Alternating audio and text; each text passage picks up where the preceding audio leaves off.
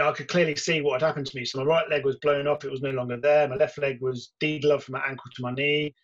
Wow. I damaged my right arm. So I've got a hole in my arm. Oh, yeah. And I lost my right testicle, which was irritating because it was one of my favourites. Welcome to the Fit Mind Project. My name's Barry Ash, and along with my wife Laura Ash, we are the founders of Rock Solid Health and the Freedom Programs. We believe that everybody should have access to a simple and supportive way to transform their health and their well-being, both physically and mentally, so we can feel better than we currently do. Our aim is to bring together a community of like-minded people who want to transform their habits and their behaviours, using the Rock Solid method so they can take ownership of their health and their well-being. With this podcast, we're going to be having conversations with some amazing people that will help and inspire you to take back control of your lives, as we believe when we are healthier, we are happier. Today's episode is all about finding gratitude. Gratitude is a powerful tool that we all have within us. We can use gratitude to manage any situation. Gratitude can help us turn bad situations into more positive ones. But if you find this hard to do, then keep listening in, because we're having a conversation with Simon Harmer, who is a combat medic fighting in Afghanistan. He's a blast survivor and a double amputee. Find out how gratitude powers Simon to do what he does today. So let's head over to the conversation.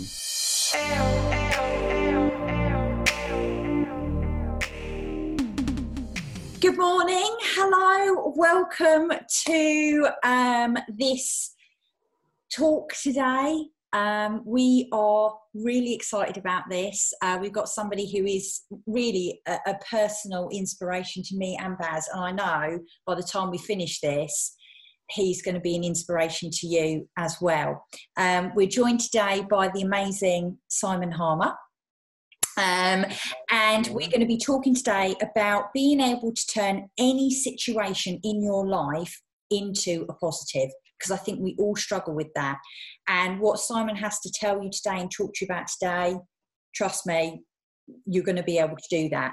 So just a little bit about Simon. So Simon kind of describes himself as a public speaker, an amputee, a veteran, a blast survivor, an open water swimmer, and a WIS advocate, which I'll ask you about in a bit, Simon. And we're going to be hearing all about his story. Simon joined the army in 1997 as a combat medic and obviously a soldier.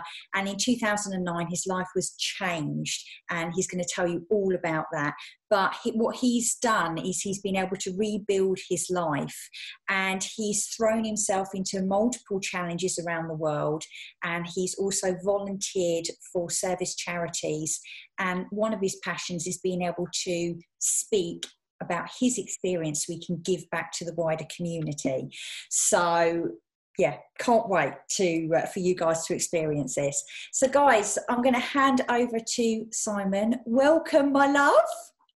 Good morning. Good morning. I've been looking forward to this. Yeah, me too. Not as much as we have. I love it. That's great to be invited. I really appreciate it. So Simon, let's kick off then, right? And literally just tell us your story. Tell us about how you've come to be sat here, talking to us today. So yeah, I joined the army in 97. I had a plan when I was at school, which didn't really actually involve in joining the army. I wanted to become a fireman, and I did my work experience with Hampshire Fire Brigade, and they gave me a little uniform, and off I popped for 2 weeks to do my work experience with Hampshire Fire Brigade. It was an awesome experience. When I left school, like a lot of kids, I left without any qualifications, which I'll be honest with you was my fault and nobody else's. I was easily distracted, and that was just one of my problems, I think. So I needed a new plan. I still wanted to join the fire brigade, but it was never going to happen without any qualifications. So I decided to join the military. I wanted to join something that gave me a trade, and I thought joining as a medic would give me the tools and the experience and the qualifications to eventually leave and then join the fire brigade. I was having too much fun though. It was, the British Army for me it made me it made me into a man, let's put it that way. And I did all the usual things when I first joined. So the first 3 years, I wasn't even in the UK very much. You know, I was out constantly. So when I got to my first unit, we went to Cyprus for a 2-month exercise, which was in preparation to go to Bosnia for a winter tour. And I was there for 6 months. I came back from Bosnia. I went on another medical training course. Then I went to Egypt for a month's training exercise, which was a multinational exercise. And then I came back from there. I went to Canada for another month, in fact 2 months, on another training exercise. And I did loads of adventurous training at the end of it, which was a month's worth of being outside. I then came back, and one of my mates had decided that he wanted to do cross-country skiing, but he dropped out. And he then had a course that he had booked in to go and do, and I had to drop out. So I said to him, right, I'm going to take your place. And I said to him, and I'm going to be a much better cross-country skier than you would have been. Because, you know, we were just always trying to outdo each other with different things. And anyway, I went cross-country skiing, and I was out of the country from sort of early winter to the new year. So for me, the army was just about traveling around the place and getting out and going and seeing things. And I did 5 initial operational tours. I went to Bosnia twice. I went to Iraq in 2003 for the invasion there, which has obviously turned out quite well for everybody. 6 weeks after returning from Iraq, I went to the Congo. And then I was a recruit instructor for a while, as well as working with the reserves as a permanent staff instructor. And then after getting back into the army again, as it were, because when you do a job like a recruit instructor or working with the reserves, you're kind of taken out of the field army, mm-hmm. and you're ring fenced and you can't be deployed. And yeah. Then when you go back again, then you know you're deployable. So and then I was obviously, you know, we were set up to go to Afghanistan. You know, 2009 was a busy year for me. I got married that year on the 1st of August. You know, we had a lovely day. We went on a honeymoon to Kenya for, you know, sort of a few days of safari, and then just to enjoy the warm weather. And then I came home, and then, you know, we had 2 months of us being together as a married couple. And then I was off to Afghanistan. Now, initially, my job was to stay in Camp Bastion and work in the HQ and in a medical capacity, you know, making decisions about what was sent out to go and pick up casualties. And you know, what we sent out was helicopters. It was our decision what to send out. So, you know, it was a busy time for me, but I never did that job. I never actually experienced that job at all, because as soon as I landed in Afghanistan, I was told that they need more medics on the ground, so I was going out to a place called PB4, Patrol Base 4. Yeah. I was out there I was on the ground for a month out in Afghanistan, and initially I was out there with the Light Dragoon Battle Group, and it was they'd been out there for considerable time, and they were battle weary. They were as a battle group, they were injured. A lot of them had been, you know, unfortunately had been killed. It was a really, really busy time for them. And I came in to a group of guys that were looking to go home. They still had a job to do, but they were looking forward to going home. Mm. And then the Coldstream Guards, they ripped in, and that's just a fancy, we used to call it that, they're ripping in, but it's replacement in post.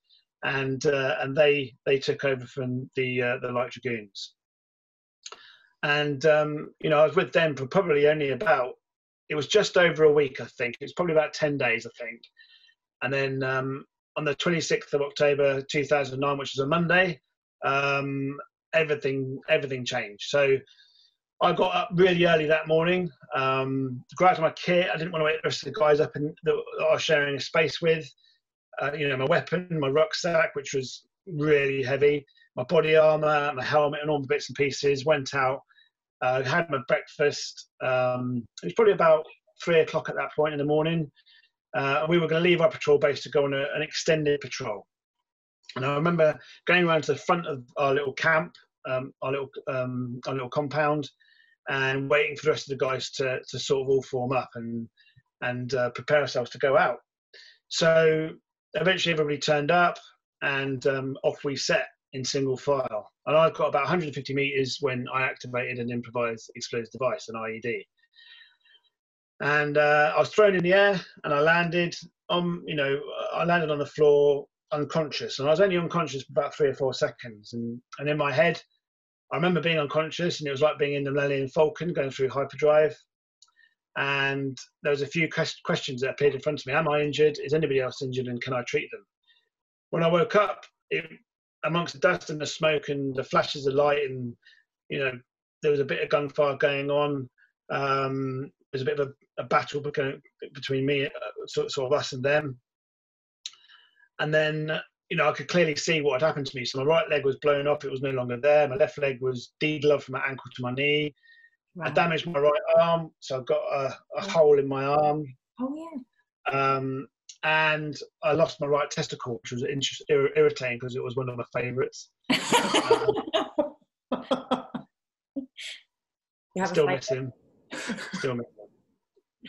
Anyway, so I was in a bad way, and I was bleeding out. I needed medical attention, but I wasn't a priority at that point. There was other things for the team to sort out. Eventually, they did make me a priority, so they had to get the metal detectors back out again to come and clear a route to me, and they soon got me on a sort of a fabric stretcher and pulled me out. When I got outside the patrol base, which was only about, like I said, 150 meters away, that's where the guys saved my life. There's no two ways about it. They stopped me bleeding. They put tourniquets around my limbs. They dressed my wounds. They gave me injections, and they saved my life.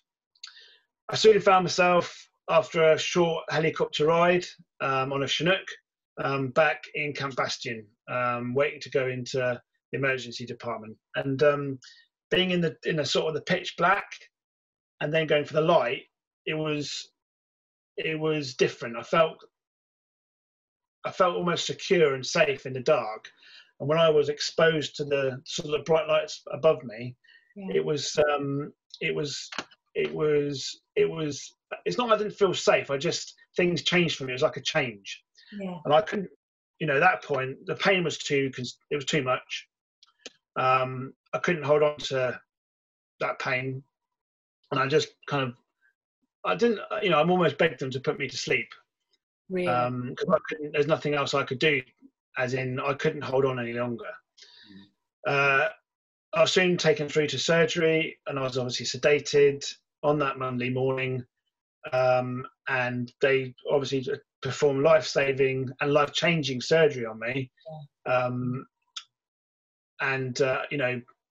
There was a plan made to take me back to the UK, and in fact I was back in the UK on the Tuesday morning. But just to step back again briefly, I know little bits of the surgery I had, and just to give an example, the average adult male's got around 5 to 6 litres of blood in him. I was given 50 litres, 50 units, which is 25 litres of blood. Wow. Whoa. And I was given half that again in plasma. So, to save my life, there was a lot of effort, and I'm eternally grateful for those people did for me. Yeah. So that Tuesday morning, I was back in the UK having more surgery. I had more surgery on the Wednesday, and then eventually I was woken up on the Friday. And I remember waking up and seeing my wife at the bottom of my bed, and there was a nurse to the right of me, and my arm was sort of strapped up and hanging there, and I couldn't really speak properly. My mouth was dry, and it felt like I was kind of drunk a little bit. Yeah. And I was trying to signal to the nurse, and she wasn't really sure what I was going on about. And she said, what's he trying to say to my wife? And my wife said, I think he's trying to high five you. And I was, because when I woke up, although things were bad, I was alive, and to me, that was a hurdle, as in, I was alive, and I knew that things were going to be okay. I didn't know what that okay looked like, but I knew it was going to be all right. Things were going to be okay. Anyway, I was in hospital for about 5 weeks.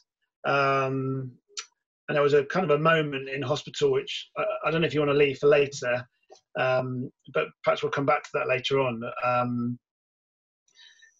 Yeah, I was only there for 5 weeks. I obviously had quite a lot of surgery during that time, and I soon found myself down at Headley Court. And Headley Court was the rehabilitation centre for all service personnel that had been injured. And it wasn't just, obviously combat injuries, it was training injuries, it was all sorts of different conditions that were there. But at that time when I was there was a lot of blokes missing limbs, or suffering from gunshot wounds, or, and that type of stuff. So we were all in the same boat, all effectively trying to get back on our feet. Yeah. And I did manage to do that. I had a bet with my consultant. I'll be on my legs before Christmas. So less than 2 months after I was injured, albeit in a pair of, in between a set of parallel bars, I was up on my legs and taking tentative steps forward. And that it was quite quick to do that. And it was the 17th of December 2009 when I was up on my legs. I wasn't allowed to take my legs home. I wasn't strong enough.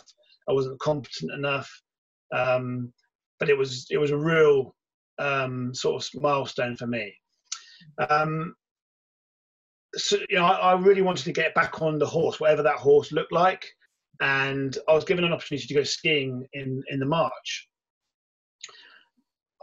I didn't tell them that my arm was still broken. It was pinned, so it was stable, but it wasn't fully mended. Anyway, I went skiing on a sit ski, and you have to use your arms to steer with. And I remember first getting on this thing, I thought I was going to injure myself again, to be fair. But by the end of the week, I was getting airborne, I was doing black runs, and in fact, on the 26th I've got it in my diary. I had this diary that I kept, and on the 26th of March, so 5 months after I've been injured, I did a black run on this sit ski. Wow! Oh my God! And how steep are those black runs? They're like near on vertical, aren't they? Yeah, it was, and to be honest with you, I like skiing. Alpine skiing for me isn't proper skiing. Cross-country skiing is proper skiing. So I enjoy skiing. However, I get more enjoyment from doing the things that aren't a red and a black run. Let's put it that way. I still take risks, but I do get more enjoyment from just not doing red and black runs. Yeah. One thing I did get a chance to do was swim again. I hadn't properly swum since I'd been in, since I'd probably been on holiday. Yeah. So I remember getting off my wheelchair, and all these, I was being stared at by a lot of the people around me. But as soon as I got in the water, no one could see me. They could just see my head, and I was a normal person again. And I was kind of like stood up. My legs were flat, and I was stood up in the water. And I thought I'd give, swimming a go. I did a lot of turning around in circles and drowning. But I knew that at that point, I had something to work towards. I knew that with a lot of training and practice, that I'll be able to swim again and do it competently. And that's what I did. I set myself a goal, and chased that dream, I suppose. Yeah. That's brilliant. While you're talking about all your adventures and your skiing and your swimming, can I just touch, because I went through your website and I've seen that 7 years ago, you actually was part of a team that cycled across America. Can you touch on a little bit of that while we're talking about the activities that you get up to? Yeah, so that was actually 8 years ago. I got into again. I didn't think so. I used to do triathlon, and I didn't think being on a handbike would offer me the same experience as being on a bike again. So I was a little bit I was ambivalent about being on a handbike, to be honest with you. I got a chance to go on one at Headley Court, and I was a little bit hooked. And I initially did a few sort of charitable things where we did like these battlefield bike rides, they were called, and we raised money cycling across northern France and visiting a lot of the cemeteries and the graves over there.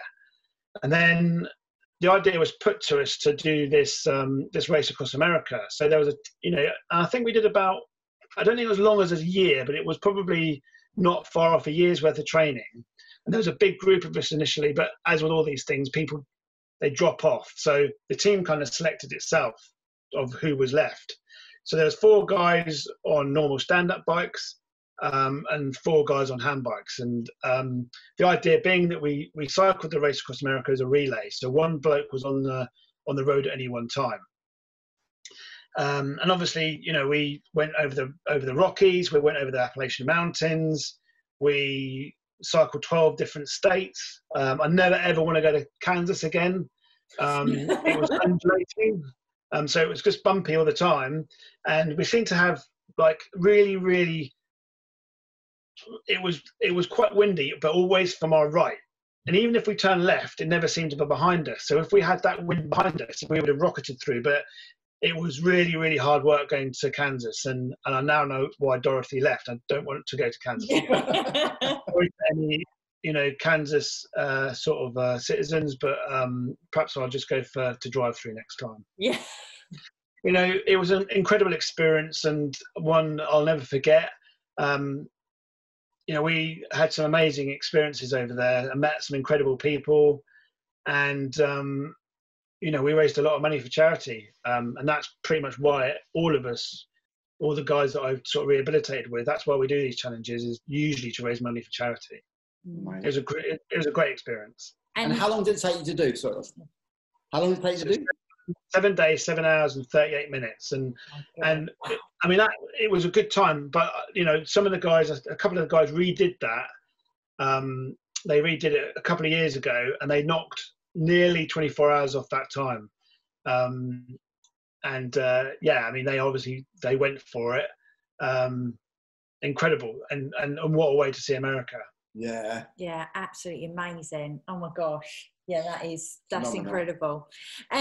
I've got a question for you, Simon. Just going to take you right back to when you stood on the IED and you said you were laying there, and obviously they had to do other things before they came to you. You weren't a priority. What was going through your head at that point? Well, I was scared. I'll be honest with you, I was scared, and I did think I was going to die. I didn't think I was going to make it back to the UK. I didn't think I was going to see my wife again.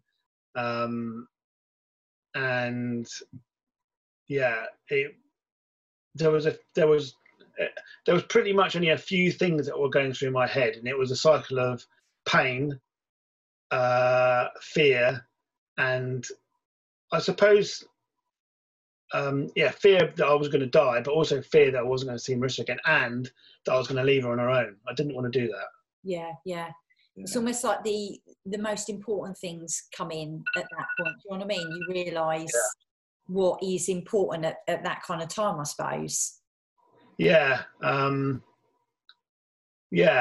there was very, there was very little else to think about, because, I think the most feeling I had really was the fact that I was in so much pain, and it was almost the pain was fighting with itself to be more painful than the next bit. So, really? Wow.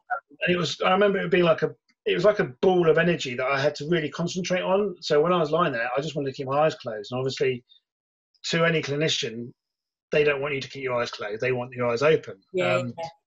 And I'd been there. I told casualties, keep your eyes open, but actually it was the wrong thing to say, because I wanted to be able to concentrate on that pain. Yes. And deal with it myself as well. Yeah. So moving forward from when you stood on there and you went back to Camp Bastion and then you went back to the hospital, what surprised you when you got into the hospital? So there's a few things, I suppose. One, I was on a ward with a bunch of people that I treated, and they'd been casualties before me. So there were 3 guys on that ward who'd received gunshot wounds, and 2 of them I'd helped treat. Another guy that was in the bay behind me, I treated him 3 weeks before I got injured, and he was a double amputee. Nick's done some amazing stuff since leaving Hedy Coy. He's a Paralympian. He's got a bronze medal. He's got a family. He's doing some amazing things. So, being on the same ward as people I treated, I was in bed next to a guy I treated. Yeah. He'd been shot in the face and the round had gone into his shoulder. Yeah. So that was the sort of the first surprise. The second surprise was how many people came to visit me. I was literally they almost had to sort of like make a booking for people to come and see me, because like people I knew, people I didn't know, and by the end of that first week, I was exhausted just from the amount of people I saw, and I didn't really get a chance to see Marissa a huge amount during that first week.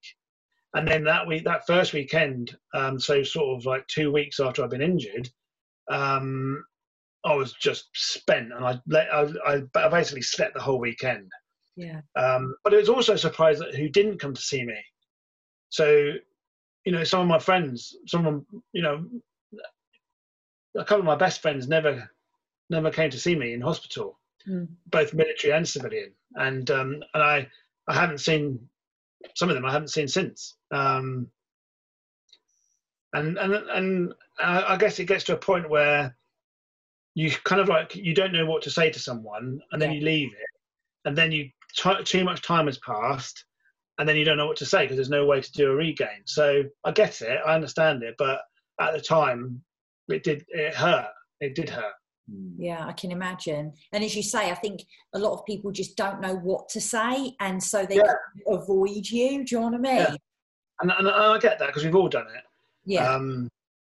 And there's no really easy solution. You don't get like a pamphlet on what to do when a loved one or a friend ends up in hospital. Because you want to give people room. You don't want to intrude. You think you might be saying the wrong thing or whatever it is. Yeah. And then too much time goes under the bridge, and you don't know. There's no way to do a regain, I suppose. Yeah, yeah. But I tell you what, when we first met you, Simon, it was in Tunbridge, I think, and you was doing the TED Talk there. And one thing that came across to me was your sense of humour around this. Me and Loz come from the prison and the police service, and we've got dark humour when it comes to dealing with horrible situations. And I think you've got the same sort of humour as we've got. And I remember you telling a story about when you was in hospital and your seniors come along to see you and stuff. And if you can share with the listeners what you would say to them, I just think it's phenomenal that you can bring out the humour in this dark, this horrible situation that you've been put in. Yeah, so obviously we used to get a lot of visitors, and often there'd be senior officers, and if they came into my bed space, I would kind of like pretend to brace up, and which is standing to attention. So you brace up to stand to attention. So I brace up in my bed and stand to attention. I'd say, my heels are together, but it is not in this country. And I suppose what it was to kind of break the ice a little bit and give them the opportunity where they knew they were walking into a room where they didn't have to be sad, if that makes sense. And I remember quite a senior officer who I'm really, really good friends with now. He's a clinician by trade, and he'd gone through the whole of S4 and every single sort of bay on that ward, and it really deeply affected him by the time he got to my bed space. And I was in bay 6 at the end of this ward, and he knew I was a medic, and he was a medic as well, and he just looked battered. He was carrying a lot of what he saw, and I said to him, he's quite a thinker. He's got a very nice sort of language, and he said to me, and I said to him, "Are you okay, sir?" And he looked at me and said, "Sergeant Hammer, this is the wrong paradigm. I think I should be asking you if you're all right." And we were kind of friends after that. and he knew that I'd been doing my own physio in my bed. So and it was basic stuff. So I've been moving my legs up and down, and I've been breathing in deeply to try and fill my lungs, so my lungs didn't get infected. So I've been doing bits and pieces in my bed space myself, and he knew that. And he said, "Oh, Sergeant Harm, are you doing your physio now?" I said, "No, sir. I've just got some trapped wind. I just need to get rid of it." And you know, like I said, we've been mates ever since. And you know, I just wanted to give anybody that came into my room, I wanted to give them the breathing space to be normal, and knew that they were going to come into my bed space, and it was going to be as close to humorous as you could get. Yeah. I think that's phenomenal, because it's so easy to go down that dark hole of why me, why has this happened to me? And where do you get this power from? Because I think it's a superpower to spin it around, to think about the other person in that situation. In my mind, because that was the question I was going to ask. Like, a lot of people would be in victim mode. Yeah. Why me? You know, this sort of stuff. But like, you just seem. I thought a lot of that statement, "Why me?" And actually, I think although it did go through my head, if you carry on, there's only one answer to why me, and that answer is why not me. And once you can get to that place of why not me, then actually it's quite liberating, because why shouldn't you have missed the bus? Or why shouldn't you have been made redundant from your job? Or why shouldn't you have not got the job? Or why, you know, there's no lottery of life. There's no someone dishing out bad luck, because bad luck doesn't exist for a start. That's just life. And once you get to the point of saying, well, why not me? Then you can move on, because then you can accept that it's happened to you, and there's only room for moving on from what's happened to you, and compartmentalizing what's happened to you. Because if it wasn't you, it'd be somebody else, and whatever you're going through, you wouldn't want to wish on somebody else. Right. You know, you wouldn't want to wish somebody else missing the bus or not get. You wouldn't want to say to somebody else, unless you're a particularly unpleasant person, that you wouldn't want to miss. You know, for me, it's just, why not me? Because otherwise, you're wishing what you've got on somebody else, and nobody would wish anything on anybody else, I don't think. Yeah, and I think the other thing that really struck me from when we kind of saw your TED talk, and I say this to all of my clients, was your attitude around gratitude. Oh my God, that rhymes. Attitude around gratitude. And, you know, how you came back, you know, what you were saying at the nurse in terms of what you was going to do when she suggested about you practicing gratitude. Can you share that with us? Yeah, so I remember, like, you know, I was in my bed space, probably feeling a bit sorry for myself, and she said to me to try and find 3 good things from this one bad thing. And as I was laying there, I thought, no, it can't be 3, it's got to be 5. And so as I was laying there, for me, I felt as I learned to think about it, it was my job to find good things as a result of what had happened to me. Yeah, yeah. And then actually what you end up doing is hunting. You have to go and hunt those things, and you have to make a plan and set goals and hopefully achieve them, to find those good things, whatever it is. And those things are the race across America, or going skiing, or for me, they had to start small. So going down to the Country Girl, which was the local pub, was a rite of passage at Selly Oak Hospital. Yeah. And once you'd gone to the pub and had a pint down there, it was a point where your time at Selly Oak was coming to an end, and you knew you were going to be going down to Headley Court. So just going for a pint down there was a goal, and that was something that was good. Or seeing my friends, or watching Homes Under the Hammer on the TV, or having a conversation with my mate who was out in the Middle East. He phoned me up on my phone that was in my bed, and having a conversation. All these things were the small things that allowed me to move on. But one thing I will say is, a lot of my recovery was built on what I did beforehand. Okay. the foundations of my recovery were built on what I did beforehand. So all those things, all those events, all the adventurous training, all the sport, all the experiences I had, they were the foundations that I built my recovery on. Yeah. Because I wasn't lying in bed remembering the time that I did an expedition down the Athabasca River. That was what I was thinking about. It wasn't the time I bought an iPad, or there wasn't iPads then, but it wasn't the time I bought my Game Boy when I was a kid. I wasn't thinking of that moment. Yeah. I was thinking of that time I did something. I abseiled, I cycled, I went on holiday.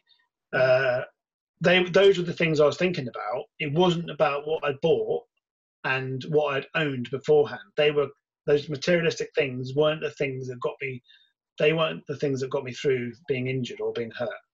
It was like the physical experiences. Yeah. And it almost seems as well for you, Simon, the one thing that helped you to deal with this situation in a positive way is that you had goals that you were like, right, I'm going to have goals. It's almost like you went into a survival mode, would you say?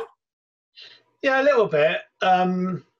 Yeah, I mean, some of them are just like sort of, there was no plan necessarily.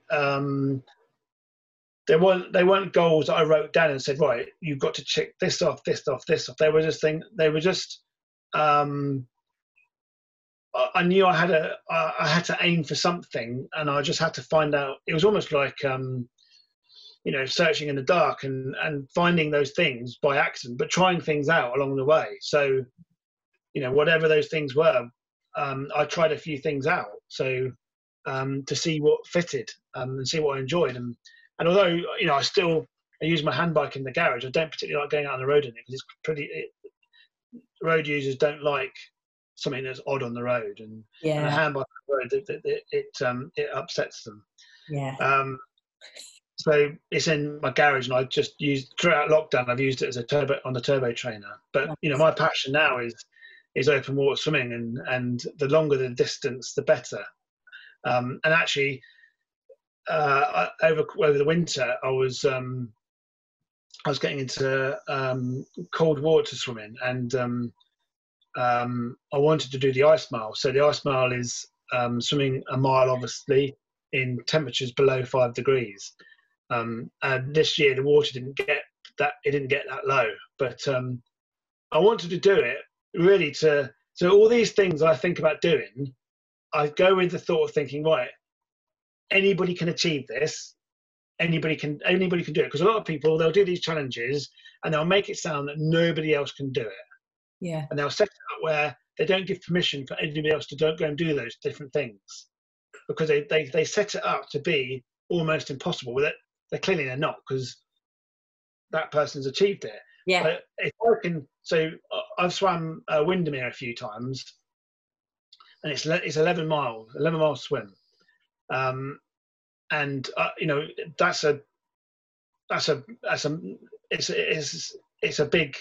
it's longer than, for me, it's longer than doing a sort of a marathon. It's a longer, in swimming terms, it's longer. Yeah. For me, it takes about 6.5 hours to swim that. Wow. And, so in running terms, that would be a double marathon for some people. Yeah, yeah. Do you get any propulsion with your legs, Simon, when you're swimming? Nothing. So it's all upper body. Yeah. Wow. Yeah, and so I've enjoyed doing that. But the cold water swimming, again, with a little bit of training, anybody can go and do that, and the benefits that I get from it are huge. Cold water therapy is meant to be really good for you. I mean, you have a cold shower every day, don't you? But it's not just psychologically and physiologically, it makes a big difference, doesn't it? Yeah. I mean, there's a reason why people use cold compresses. So, after training, for example, jump in a cold shower because it will sort you out, and dig a little bit deeper and do a little bit of research. But cold water and cold water immersion is yeah, it really helps me, and actually it can help everybody. Amazing. I love that. Just moving on, I've got loads of questions that I want to ask you. Now, can you just describe the word gratitude in your own words? Where does that come from you? Right, it's really simple for me, really. I wouldn't be here if it wasn't for those guys that carried me off the front line, the medics that treated me on the ground in Afghanistan, the pilots that came in to come and to take me back to Camp Bastion, all those clinicians that kind of stabilised me in Afghanistan, and then all those clinicians back in the UK. So I've been operated on in 2009, 10, 11, 13 and 17. I don't really know how many operations I've had. I've had a lot. So if I didn't live my life in, and I'm not perfect by any stretch of the margin, but if I didn't try to live my life in some sort of, with some sort of sense of gratitude, it'd be disingenuous to the people that helped me. Yeah. You know, I was talking earlier on, and I know how much blood I was given. So in Camp Bastion, I was given 50 units, which is 25 litres, and half that again in plasma. That's a lot of blood, and that came from 50 people that I'll never meet. In fact, more than 50 people. Yeah. How can I be, you know, I can't thank them individually, but I can try and live my life in such a way which hopefully, you know, hopefully I'm living it in a good and positive way. Yeah, you absolutely are. And that leads me on to my next question, in terms of, like, you've taken this whole situation and incident that has happened to you, and you've gone into motivational speaking, you know, whether it be the TED Talk, into schools, primary schools, into secondary schools, helping other veterans, that sort of thing. Can you tell us about, like, your motivational speaking and why it's so important and why you're doing it? Yeah, so I mean, I've been fortunate. I've done, you know, I've spoken in front of some incredible organisations and businesses, but where I get the most satisfaction is working with. So Blesma have got a program which is run by a company called the Drive Project, and the program is called Generation R, Generation Resilience, and we run workshops in schools. So we've been to schools, colleges, universities. I've done quite a lot with the NHS on the back of it, and I've even been to HM Prison in Swansea. Nice. I did a talk down there. We talk about resilience and how it is in with everybody, but it has to be sort of developed and understood and worked out from an individual level. Yeah. And I know both of you guys, you know, you've had to develop your resilience over the years. So it's in everybody, and it's personal to you, but everybody has it. Yeah. We talk about the challenges, particularly that young people face, the threats that they face, you know, but also like coping strategies, what are positive coping strategies, but also what negative coping strategies look like. And, you know, sort of the coping strategies that I sort of enjoy, and I try to live by, is raising your heart rate, even if it's just a little bit, being outside in the fresh air. Yeah. And I think everybody can achieve those three, sort of being outside, in the fresh air, and raising your heart rate. I think everybody can do those three different things. Yeah. Even if it's just a little bit. You don't have to go and do the Race Across America or swim Lake Windermere, but I think, you know, even if it's just going for a walk in a local park, that's better than nothing. Yeah. And everybody can do that. Yeah. And that was going to be one of my questions, was going to be, what are your kind of tips for helping people basically turn shit to sugar? You know, would they be your top three things? Yeah, I think so. And you know, to try and find the good from the bad. And one thing, I'm a bit of I love reading, and I read a lot. And then, you know, sometimes that's difficult with three children, but so I listen to a lot of books now as well. Yeah. But I think life is like a book, and you know, if you if you keep on reading the same chapter of your book, Yeah. And revisiting the past, you can't move forward. And the whole idea of a book is you've got to keep on turning the pages to find out what happens. And if you find that actually halfway through that book you have to change books and reinvent yourself, then that's what you have to do. But for me, it's about turning the pages of your chapters of your life to finding out what happens. And sometimes you've got to write those pages yourself. Yeah. Yeah, like I said, we can learn from the past, but those chapters we've read, we've got to keep on finding out how the book ends. Yeah, absolutely. I know when we spoke to Chris Akabusi once, he said the past is for reference, not for residence. And yeah. I love that saying. It rings so true, doesn't it? It does. I use it every single day. Yeah. You can go back and look what you've done wrong and what you did right, and we can use that for the future. We can't go back and live there, just wallow in it. Then. Chris Akabusi. So I was a unit physical training instructor, and he was a physical training instructor in the British Army as well. And where you do your training, which is in Aldershot, I'm pretty sure that his name is he's still got records in the British Army as for some of the long distance running he did, or some of the running he did. I'm pretty sure that he's still a record holder for some of those things that he did all those years ago. Amazing, absolutely amazing. One question I was going to ask you was what do you see your life's purpose or your life's mission being now? Apart from irritating my wife daily, I haven't really thought about that. I think I don't know. It's just I think about my kids and trying to be there and bring them up in a positive way. And again, I think Marissa does the lion's share of that. I don't know. I think it probably goes back to being, the gratitude thing, and just trying to keep in the back of my mind, to be positive. Leaving the forces was particularly hard, and not because I was going to miss it, and of course I did, but actually the resettlement, leaving the forces, wasn't really fit for purpose. And finding a place in society,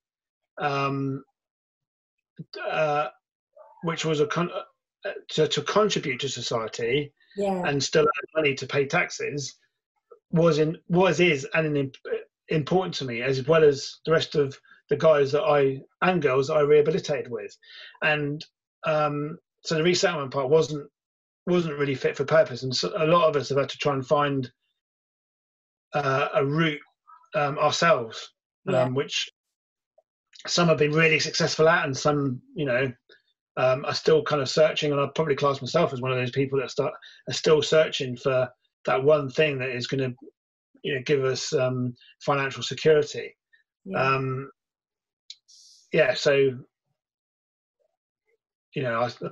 I hope that answers that question. I just thought I'd throw that one in there. Do you know what I mean? Just to be cheeky and ask that one. Do you know what I mean? Because I personally feel life is all about giving back, and that's what you do with your motivational speaking. Like today, there are people saying that they've been inspired by your by listening in and stuff. And I think the only reason we're here now is because we've passed information down. And I see you as one of those sorts of people. We need more people like you in the world who learn from their experiences, use them in a positive way to pass them down to people. Yeah, I mean, social media has been pretty rife recently, isn't it? Sometimes I don't think there's any point in putting anything negative on social media. Yeah. Because you're only going to get negativity back. Yeah. And there's people in the public eye over the last couple of days have been putting negative stuff out. Mm-hmm. I just don't. There's no good in it. If you've got nothing good to say, don't say anything. I think. And we can all jump on social media and start editing to that pot of negativity if we want to. But it's a waste of all of our time. I totally agree. Negativity loves to be around negativity, doesn't it? Yeah. So we've just got this. Detach ourselves from that, but likewise positivity likes to be around positivity. Absolutely. Yeah. And but sometimes getting those positive messages out there is difficult, and it takes a real effort, I think, to try and make sure that those messages sort of drown the negativity that's out there. We're attracted to the drama, though. I think you look at anything on TV now, it's always got to be a drama around it, and we're drawn to it just because we find that interesting. But I think us as positive people, we need to do the same with a positive message to people, bring in this attraction. Oh, wow, that's good, that's good. But I think what you're doing with your positive talks is phenomenal, because you make it so light-hearted, you make it fun, and you bring humour to these. My talks are completely inappropriate. I just talk about my balls most of the time, or ball. That's all good. When you bring the attraction to it, because you've got fantastic balls, but maybe. I mean, actually, this is quite apt. So when I first did my talks, I said that I was going to get a prosthetic testicle, and I wanted it in the shape of this. Oh, which is for anyone. Spiky trigger ball. Yeah, but I wanted to put a bell in it, and like if you pressed it, it would light up. And I thought it was funny because I thought it'd be just then it would give my wife no excuses. They'd see you in a swimming pool, wouldn't they? Exactly, yeah. But I used to make that into a joke, and it was purely for my own amusement. I don't really care if nobody else finds it funny. Oh, it's brilliant. But that's what I love, and it's like, I know sometimes, like with my bipolar and stuff, I'll say certain things that I think are like hilarious to me, because I will have a laugh and a joke about it. But some people kind of just don't get it, and I think sometimes that's because, again, it's the awkwardness. Like, oh, should we be laughing about this? Should we not be laughing about this? Do you know what I mean? Yeah, and I always think whenever anybody puts up a post about OCD, I always think about you and the battles that you've had with it. And I know that sometimes when people put things up like that, then they have not got OCD. And I know that it's a pretty debilitating condition. And, when people sort of make light of it, it's not a nice thing. It's the thing I know is people think, oh, because I've got to be neat and tidy, I've got OCD. But when you actually get down to the crux of what OCD is, it's not about being neat and tidy. It's what leads from not having things in my place or doing certain rituals. And people don't really understand that side of the OCD. Yeah. And I could put myself into that. I don't know what I don't know, but I know that it's more serious than just like, oh yeah, I want all my pencils lined up straight. It's more than just that. It's like, when you have an urge to do a ritual, it's like a pain inside of you. Like you were talking about the physical pain. It's almost like a emotional pain inside of you that you have that urge that you've got to do it. And sometimes I'll close my eyes and just kind of have a reason with myself, do you know what I mean? And push that into a little ball and, put it away. Yeah, you know what? I was often talking about fear, and I remember when I first flew out to that patrol base, if I could have paid someone literally everything I own in the world to get off that flight and go home, I would have done it. Because I was scared, and it was based a little bit about the unknown. Also, as a medic, my job was it's a serious job, and you've got people's lives in your hand. And I was really, really scared that I wouldn't be able to do my job to the required standard for whatever reason. Yeah. However, for me, and I don't know if there's a similarity here, so taking that emotion, whatever that emotion was, and separating yourself from it, and kind of like leaving it on the side, acknowledging it's there, but trying to kind of move, move beyond it. Yeah. And again, I think of this. So if you're a Dune fan, the book Dune written by Frank Herbert, there's a passage in there about fear. I'm not going to go into it, but it's quite an interesting one to read, and that's what I've always thought about fear as a result of this little passage. But that's for the listeners to go and do their own research on. All right, okay, cool. I'll have a look at that. It's called "Fear is the Mind Killer." Anyway, if you Google that, then you'll get the whole passage. All right, okay, I'll have a little look see So that one. before we finish up, Simon, I want to know, have you got any challenges coming up, any new expeditions that you want to get your teeth in? Is it swimming 13, 14 miles, or is it swimming the channel, or doing another bike somewhere? I'd love to swim the channel, but there's a lot of admin that goes with that, and there's a lot of sort of obstacles to you have to be able to prove certain things. Is that because we're at EU now? Because you have to have your passport. Yeah. Yeah, so I'd love to do that, but you need to have a team around you to help you to facilitate that. I do want to do the ice mile and do that, and that'll happen probably next year, maybe in January next year or December this year, depending on how cold the water gets.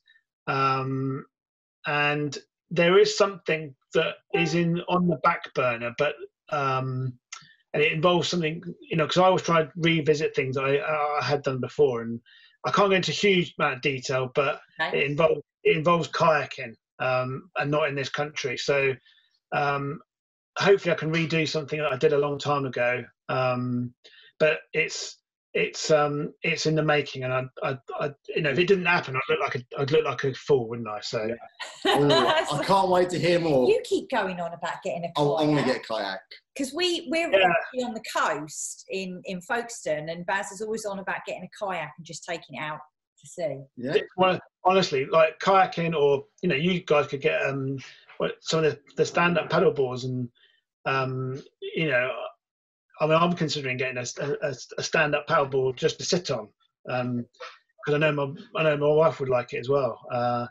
So yeah, you should do it. Definitely do it. It's so much fun. See, there you go. Yeah, well, I'll have one because I know you want to get a motorbike. You could probably get a trailer for the motorbike and put the kayak on the back of the trailer. Thanks for the ideas. Tie it to my back. And I bet it's like a really large box. Yeah, which way? Yeah. Yeah, thanks for that. Thanks for the suggestion. That's right. So, I agree that. Simon, 2 questions. Number 1, is there anything that you want to leave the listeners with? Any last thoughts at all whatsoever? Yeah, I just, really to encompass everything. Life is for living, and you've got to try and find out what you love and pursue that. And it doesn't matter what it is. It could be yoga, it could be walking, but find something that is separate from your normal life, which is yours, which gives you a little bit of time to think. Yeah. I get a lot of thinking done whilst I'm face down in the water looking at the bottom of a pool or a lake. Yeah. So yeah, find something that's yours and that gives you a little bit of peace, which actually is ironically, out of the way of a screen. Yeah, the irony. So that brings us back to being outside, getting some fresh air, raising that heart rate a little bit. Yeah, absolutely. Love it. And if people want to know more about you, the charity work that you do, the volunteer work that you do, or they want to, get involved. I mean, obviously we've got our T-shirts on today, our Amputees Assemble, which I love. Do you know what? They're beautiful T-shirts, really nice and thick. They are lovely. What can they do? Well, I mean, I've got my website. I've got bored over lockdown and made a new website. So if you go to simonharmer.com, check it out. There's not an awful lot on there, but it has got all the links to my social media. And if you do want a charity to support, then Blesma, they're only a small charity. They make their pound stretch. They really, really use the money that they've got in a responsible way. So Blesma is the British Alumni Sex Servicemen's Association, and they've supported me. I can't really express in words, really, I suppose, what they've done for me over the years. And one of those things is actually getting back into sort of dignified and rewarded work, which is something that if you have got a disability or a medical condition, it's really important giving people the opportunity to do something which rewards them appropriately for their time. Yeah, I can understand that 100%, because when I was medically retired, I'm thinking ex-police officer, 33 years old, what am I going to do? And it's like, so that's why I started Rock Solid, but I can see how, wanting to do something meaningful and rewarding, after everything has happened to you. So, okay, I love that. We will look them up, definitely. Yeah, Blesma. Awesome charity. Thank you so much for joining us today. I've loved this. I can't believe the hour's gone like so quickly. It really has. I could be here for hours, to be honest with you. So guys, thank you so much for listening in. Thank you, Simon. We really do appreciate your time today. Guys, if you have enjoyed this, then please share it. As you know, we're all about, being able to help people create their own version of health mentally and physically. So understanding their mind to control their bodies so they can be happier, healthier people. All of this stuff is so relevant. So guys, please give it a like, give it a share, because you never know who you're going to help today with this. So we are going to finish here on the Facebook Live and carry on the after party, as we normally say. But have an absolutely fantastic day, guys, and we'll see you all soon. Thanks for listening to this episode of the Fit Mind Project. Please support us on iTunes and Spotify by rating us and leaving us a review. It helps us so much. You can also watch these podcasts on YouTube or on our Rock Solid Facebook page at Rock Solid Health. This is what we're all about. We're about growing a community of like-minded people that want to change their lives, to feel better than they are at the moment. We help them find their version of health so they can be healthier and happier. And remember, guys, you're awesome.